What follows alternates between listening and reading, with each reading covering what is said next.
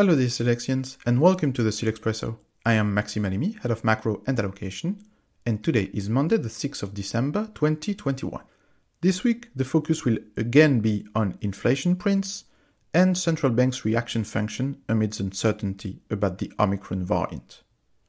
On the macro side, we still don't know much more about Omicron compared to last week, but at least we didn't have any bad news.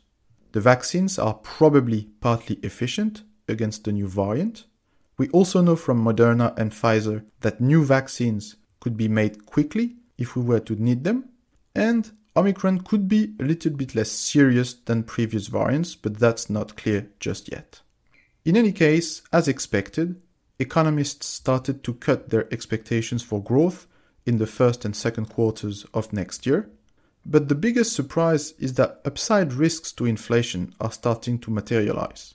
Here, you should clearly look at Asia and especially China, because inflation risks would come from supply chains and disruptions to regional trade in Asia. This may explain why we had a much more hawkish reaction from the Fed last week, which clearly suggests that its priorities have now shifted. It will focus on inflation rather than growth and continue to move ahead with its tapering and rate hiking plans.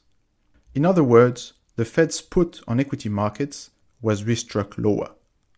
Turning to markets, equities failed to rebound last week after the big downfall on Friday, but price action, in my view, was pretty reassuring.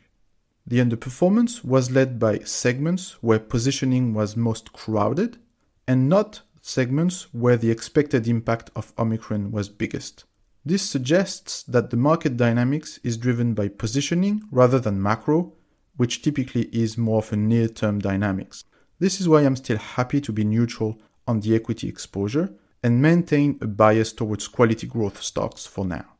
However, I think the biggest opportunities near-term are in credit. We were happy to have lifted the allocation back to neutral last week on the overall fixed income spectrum, but we see especially opportunities in European investment-grade credit and CDS tranches. On the rate side, there was a sharp flattening of the curve as the front end moved up and the long end moved down. I think the best is to ride this for now, but we are clearly moving closer to opportunities to short the long end once again. Alright, that's it for today. If you want to know more about our ideas and solutions, please read our Select Snapshot in your mailbox later today. Have a great week and spark it up!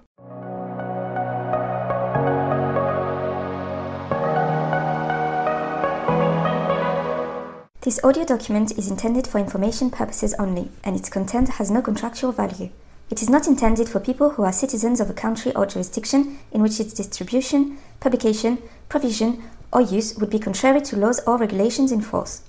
This invitation does not constitute and should not be interpreted as an offer of investment service, investment advice, or a recommendation to buy, sell, or keep a financial instrument. The figures, comments, and analysis appearing in this document reflect Silex's sentiment on the markets, their evolution, taking into account the economic context and the information possessed at the date of this recording, and cannot, however, constitute any commitment or guarantee from Silex. They may no longer be relevant on the day it becomes known. Any investment in a financial instrument involves risks, in particular of loss of capital, and any investor must make any investment decision in the light of their personal and financial situation, independently of Silex, and with the assistance of any opinion or advice specialized. Unless otherwise indicated, the sources of information are those of Silex. Silex reserves the right to modify the contents and terms of these documents at any time. The data privacy policy is available on Silex's website. All rights reserved.